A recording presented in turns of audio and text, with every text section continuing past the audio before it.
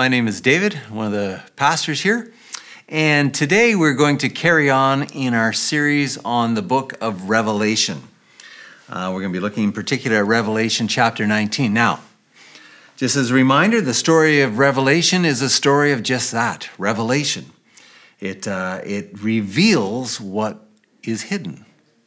And the book of Revelation is an apocalypse, which has nothing really to do with the Vietnam War or anything like that, but it's an unveiling. That's what the word apocalypse means. It's an unveiling of things that were hidden. It's an exposure to show that things are not as they seem, and that there's a lot more going on around us than we realize. And at the end of the day, Revelation is a revelation of Jesus Christ. It's all about Jesus Christ. It's a revelation of Jesus Christ, by Jesus Christ, about Jesus Christ. And as Pastor Brad has been teaching us over these weeks, is that Revelation is also an epic. It's this sweeping description of all history, of all reality.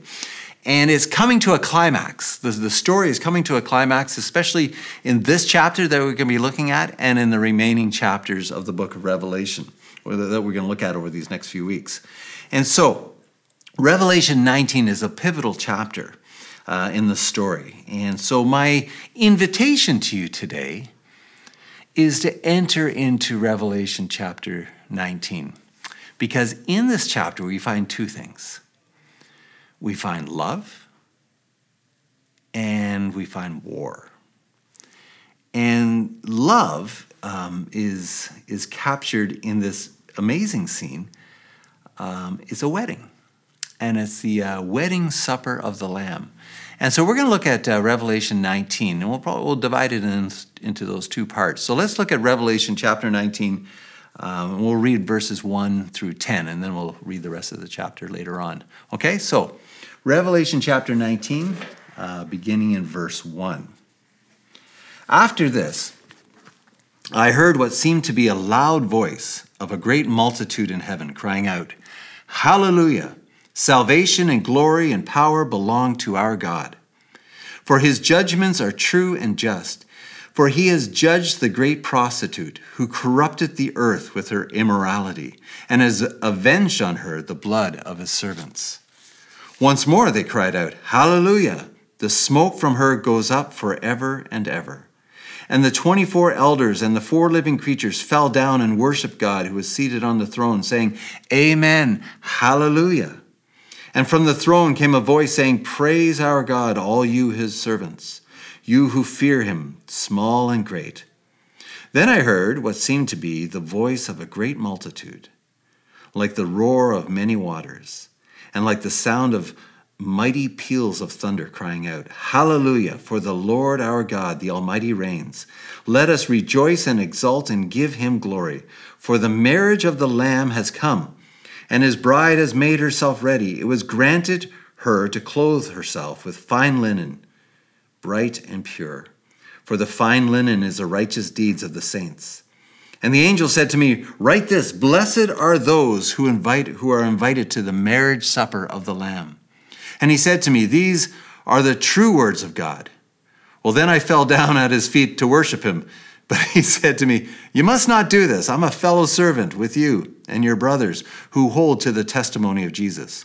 Worship God, for the testimony of Jesus is the spirit of prophecy." Jesus, this is your word. It's all about you. And so we pray that you would speak to us. You are the word of God. So speak to us your truth. Speak into our hearts and grant us courage to respond to what you say to us this day. In Jesus' name, amen. Okay, so if you're listening to this, what word kept showing up in this passage? Now, I'm speaking to a camera, so I really can't hear you. But I guess if you were actually here, you would say the word hallelujah. Because hallelujah shows up 4 times. 4 times. Hallelujah. Now, what does this word even mean? It's a word you hear quite often.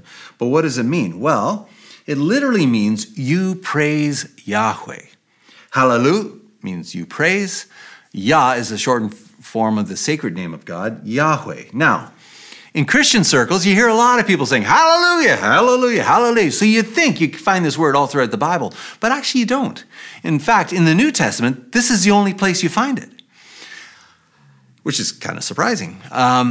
You do find it in the Old Testament, though, and you usually find it in the Psalms. Now, in particular, there's a group of Psalms that are called the Hallel Psalms. And they are Psalms from Psalm 113 to Psalm 118. Now, why is this all important? Well, these Psalms were often sung at key festivals, in particular, the Passover festival. And so you would sing Psalms 113 and 114 before you would have a Passover meal, and then you would sing Psalms, Psalm 115 or to 118 after the meal, which I think is kind of interesting because if you read in the book of Mark, in the Gospel of Mark, you read about Jesus and his disciples after having celebrated Passover together. We read these words, quote, "After singing a hymn, they went out to the Mount of Olives." This is Mark chapter 14, verse 26. Now, they probably sang one of these psalms. Now, there's one more thing that's really important about these psalms, is that these psalms, because they're connected to Passover, these psalms were a celebration of freedom. They're a celebration of God in his grace, rescuing Israel out of slavery in the land of Egypt and bringing them and setting them free. And these psalms, especially during Passover, would bring to mind, would bring in a person's heart this desire for freedom, that God would do the same again, that he would deliver his people from Babylon, or he would deliver his people, in this case, from Rome, from Roman oppression. And so we read in Revelation chapter 19, we have this fourfold cry of hallelujah. Why are they saying hallelujah? Why are they praising God? Well, we read that salvation and glory and power belong to our God, for his judgments are true and just. For he has judged the great prostitute who corrupted the earth by her immorality. Okay, so if you remember this, a prostitute represents Rome, right? It represents the world that's persecuting Christians. It represents the dominant culture all around. It represents, all the things that pull us away from God. And so what this passage is saying, we're saying hallelujah because we have been rescued from this, right? And hallelujah is also sung because a new meal is about to happen. This meal is not celebrating God's Passover deliverance of Israel from Egypt, but no, it's a different meal. It's not about Passover and the lamb.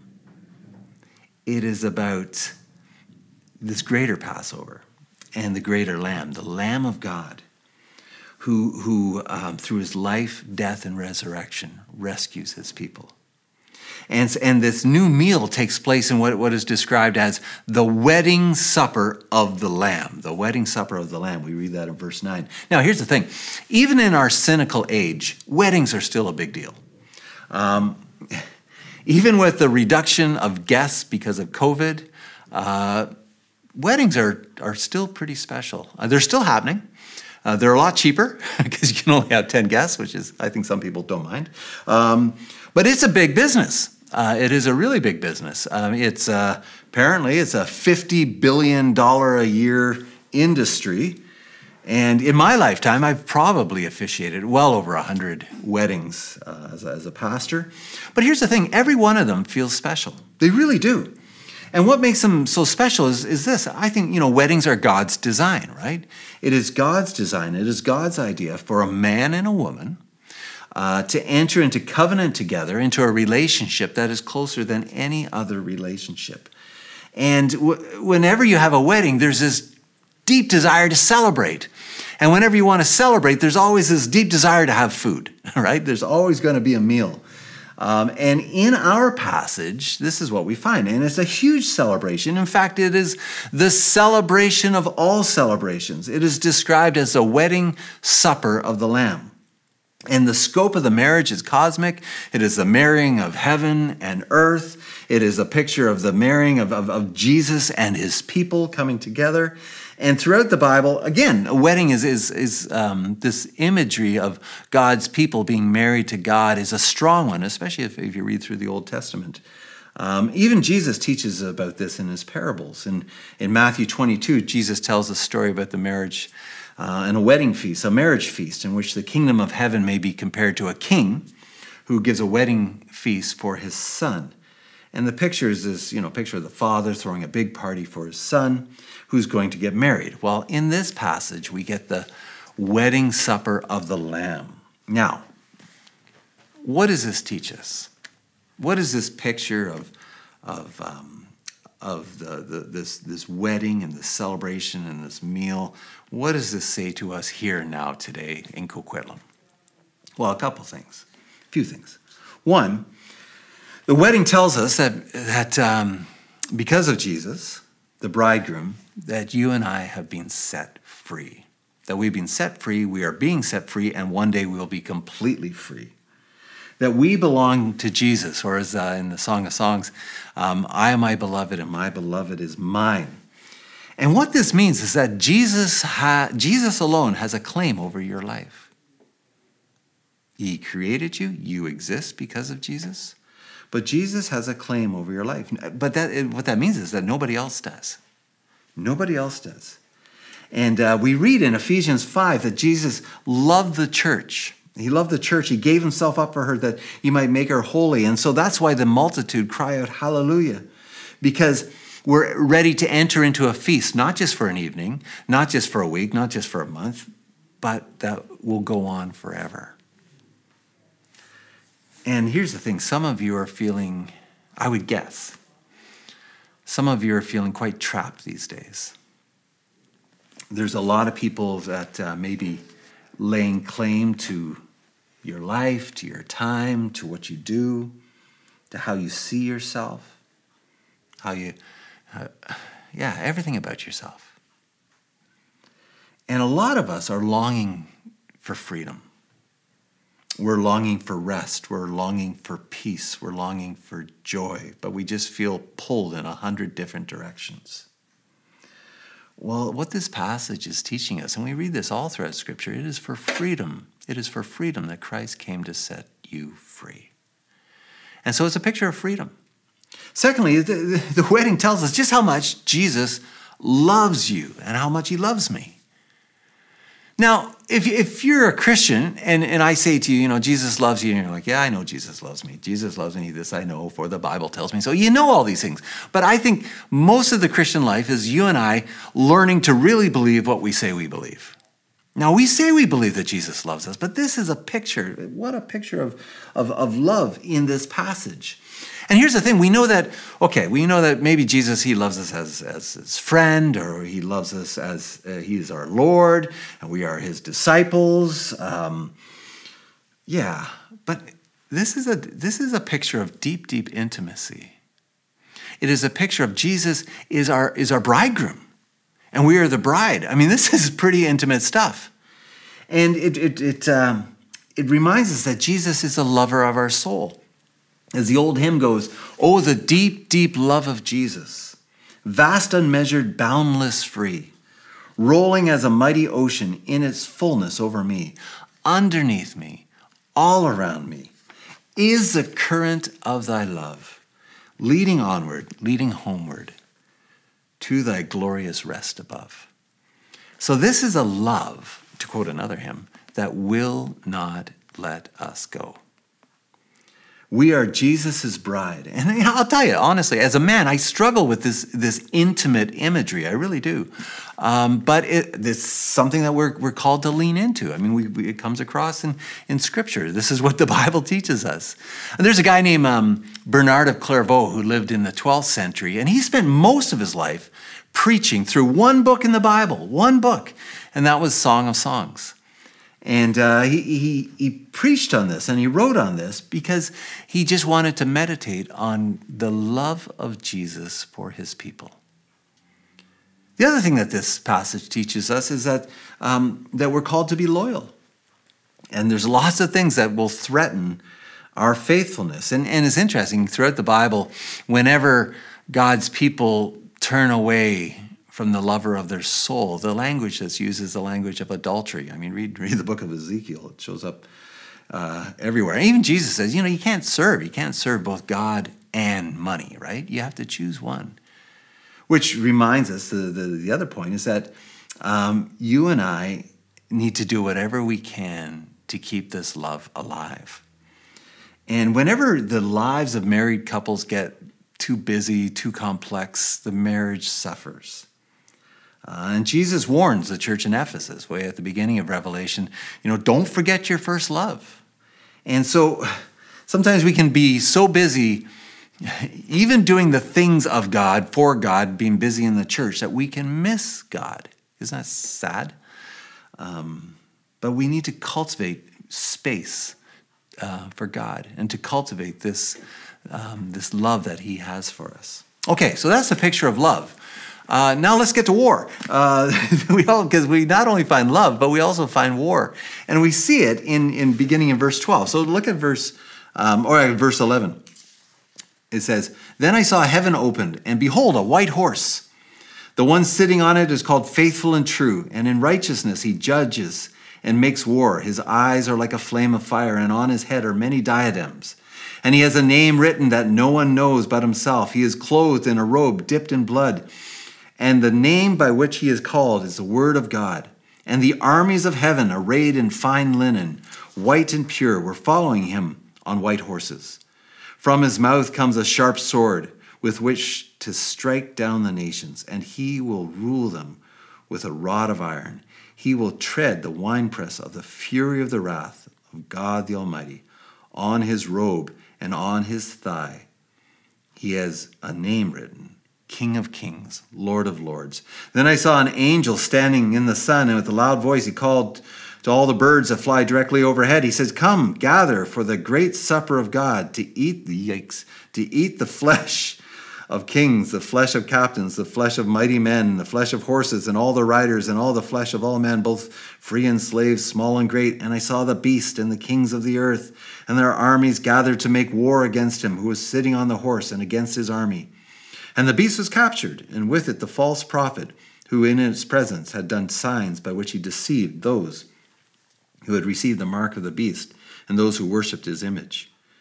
These two were thrown alive into the lake of fire that burns with sulfur, and the rest were slain by the sword that came from the mouth of him who was sitting on the horse, and all the birds were gorged with their flesh." Yikes. Well, there's a contrast, eh?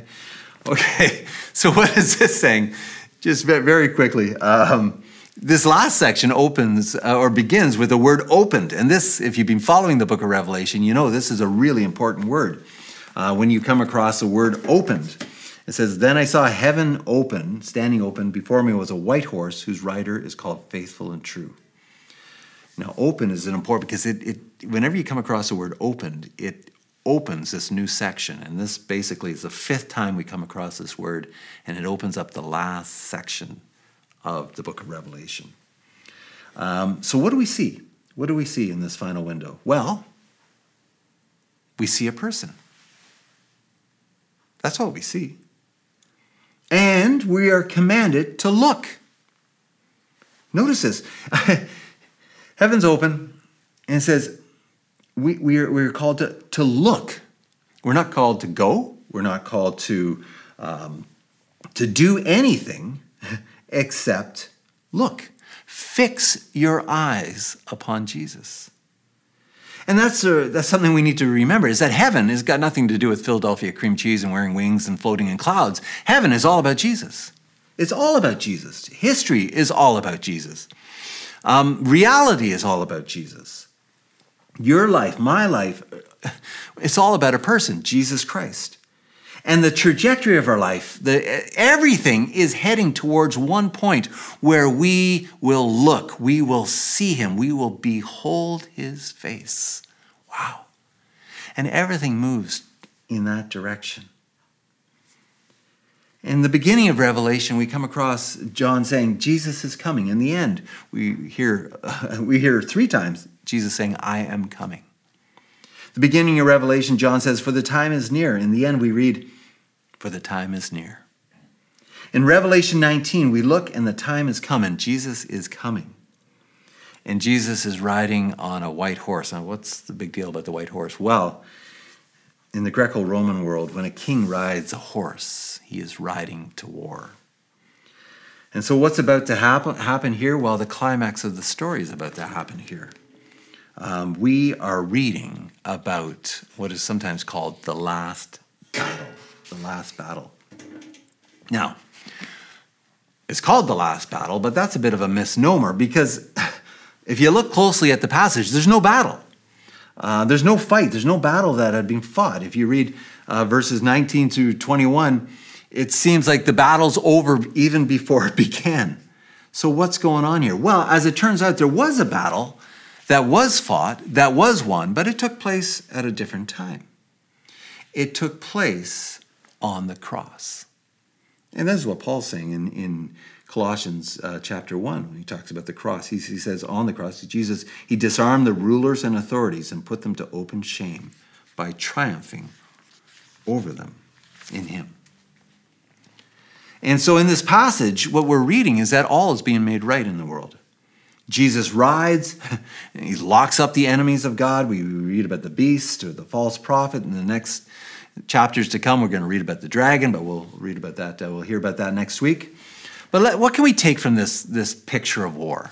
Well, okay, a few things. One, we have to ask the question, so why does Jesus win this battle? Why does he win this battle? Well, he wins the battle because of who he is. I really can't understand. I was thinking about this week. I can't understand how anyone could read the Bible and say, you know what, I think Jesus, he's just like a really good teacher, like a lot of good teachers. He was just a man. He just kind of taught, and we can learn some good things like we can learn from a lot of teachers. How can you read Revelation 19 and come to that conclusion? He is so much more than a great teacher. Jesus wins because nothing on heaven and earth can withstand him. Nothing can defeat him. He's not just a teacher. He's not just a prophet. He's not some angel or something like that. He is God. He is God. And what do we read about him? Well, we read a number of things. One, he is faithful and true. Jesus is faithful from beginning to end. What that means is that we can trust him. And that is a big deal for a lot of people. A lot of people, can I trust God? Yes, you can trust him. Jesus says, you can build your life on me. I am the rock on which you can live. Because he is faithful and true, it means he will judge justly. He will make all things right in the end. We read that his eyes are a flame of fire, that his eyes are pure and purifying. And then what does that mean? Well, it means that Jesus, he cuts through all the lies of this world. He cuts through all the facades, all the striving and strutting and all these. He cuts through our Instagram posts. He cuts through the filters. He sees us as we truly are. He gets to the core of who we are. He cuts right through because he is true. And we read, upon his head are many diadems. I love that because if you remember way back in I think in chapter 12, where you got this dragon on the dragon, it says the dragon has 10 diadems, 10 crowns, which is a lot of crowns. And 10 means, it's quite a powerful number. On Jesus, it says he's just got lots of crowns. He's just got lots of crowns. And what this means is that it's a picture of complete abundance and sovereignty and power over all things, that Jesus is the Alpha and the Omega, the first and the last, the beginning and the end. And I look at this and I think, oh man, my picture of God is way too small. Then we read, he has a name written on him that no one knows except himself. That's interesting. Because in the ancient world, names actually mean something. They reveal your character. In the ancient world, to know somebody's name, you can exert control over that person. Interesting. This simply means that no one can control Jesus, that he is sovereign, he is God. But it also means this, is that there's no end to us knowing about Jesus. There's never going to be a point it's like, I am now a fully devoted follower of Jesus Christ. No, you're never going to get there. You're never going to get there because there's always something new to learn. You will never plumb the depths of who Jesus is. And I tell people this. When they get frustrated with Christianity, they say, oh, it seems so shallow, it seems so simple. No, man. If you want to study art, study Jesus and art. If you want to study science, study what Jesus has to say about science. Like, you cannot plumb the depths of how Christianity intersects with every aspect of reality. It says he is clothed with a robe dipped in blood. Wow. What does this mean? Well, I think two things. One, Jesus wins because of his own shed blood on the cross. He is stained with his own blood. But I also think it's a picture of justice. And there's an echo of Isaiah 63 in here. Because of Jesus, everything's going to be made right in the end. And this is really important because a lot of people get frustrated. I mean, I get frustrated. If I see someone who's a murderer or a pedophile or done horrible things in his lifetime or in her lifetime, and they get away with it, and they die peacefully in their sleep, some, tyrant who did horrible things to a nation. You think of Joseph Stalin our heart cry is that, man, God, you need to make all things right. If they do not experience justice now, if they get away with it, may they not get away with it. There needs to be justice. You need to make all things right. Well, that's what this passage is teaching us, is that God will, the one who judges justly, will make all things right in the end. It says Jesus wins because he is a word of God. Right? In the beginning was the Word, and the Word was God. You read in John chapter 1, this picture of Jesus is the Word and who is God, right? And so if you want to know what God is like, look to Jesus. If you want to know the heart of God, look to Jesus on the cross. And Jesus wins because he is King of Kings and Lord of Lords. Caesar's not king. Pandemic's not king. Our government's not king. Jesus is Lord. Now, how does he win the battle? How does he win this battle? It's interesting. In the passage, something interesting shows up.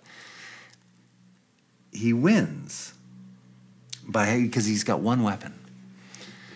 And we read that from Jesus' mouth comes a sharp sword. Jesus wins by speaking. And you see that all through his life and ministry. When faced with a demon-possessed person, Jesus says, come out of him. And the demon comes out. When in the middle of a storm and his disciples are panicked, we're going to sink, he says, looks at the storm, he says, peace, be still. And everything calms down. A paralytic's brought to him. He says, get up and walk. A young girl who had died, he says, he raises her up. Talitha cum, wake up. Jesus speaks. On the cross, he says, it is finished. Now, we live in a world where things are quite confusing. There's lots of words flying everywhere, and a lot of people are feeling anxious and restless. It's such a confusing world. I was at a restaurant the other day, and the news was on. And I haven't listened to the news like on TV for ages. And it was so annoying. And it was so confusing. And so Jesus is the voice that stills the storm, that brings light where there's darkness. He brings clarity where there's fog. And man, we need to hear his voice. And because when we hear his voice, we have perspective. Darrell Johnson, in his book, Discipleship on the Edge, tells this story, and it really resonated with me this week when I read it. He's talking about this mom whose son was heading off to university and going to live on campus, and she was just scared. She was so scared. So she calls him up. Darrell was her pastor, and said, Darrell, don't you realize what's going to go on? My son's going off to university, and, do you know how many dangers there are out in university? What kind of teaching he's going to come across, and what's going to go on in dorm and in residence? And Darrell said, well, hey, hang on. Well, you've taught your son well. You've raised your son well. He knows Jesus Christ. He wants to follow Jesus. You've prayed for him. You've commissioned him, and you've handed him into Jesus' hands, so trust Jesus. And she says, well, yeah, I trust Jesus, but do you not realize all the dangers that there are out there and what could happen? And finally, Darrell, he cuts through. He goes, you think darkness is greater than Jesus, don't you? She's like, no, yeah, you do. Again, my youngest daughter's heading off to university this fall, going to live on campus. And I'm like, but I'm often anxious. And so I have to ask myself the question, do I trust Jesus? Do I trust him? Sometimes I'm overwhelmed with fear and anxiety and all the what ifs in my thoughts. And so I need to hear God's word today. Then I saw heaven opened, and behold, and behold, the Lamb of God, Jesus Christ. You know, things are not as they seem. Jesus is much closer than we realize. He's good, he's loving, he's true, he's trustworthy, he's triumphant, and he's inviting you to fix your eyes upon him today and find rest for your weary souls. All right, so that's Revelation chapter 19. Let's pray. Jesus, this is all about you. And we pray that you would teach us to believe the things that we say we believe. We say we trust you. May we truly trust you. We say that you are sovereign over our lives. May you be sovereign in our lives. We say that our identity is found in you. May our identity be found in you and not in all these other things that distract. May we experience just how deep your love for us really goes. And so we create space for you this week. Have mercy upon us, we pray. In Jesus' name, amen. Thanks.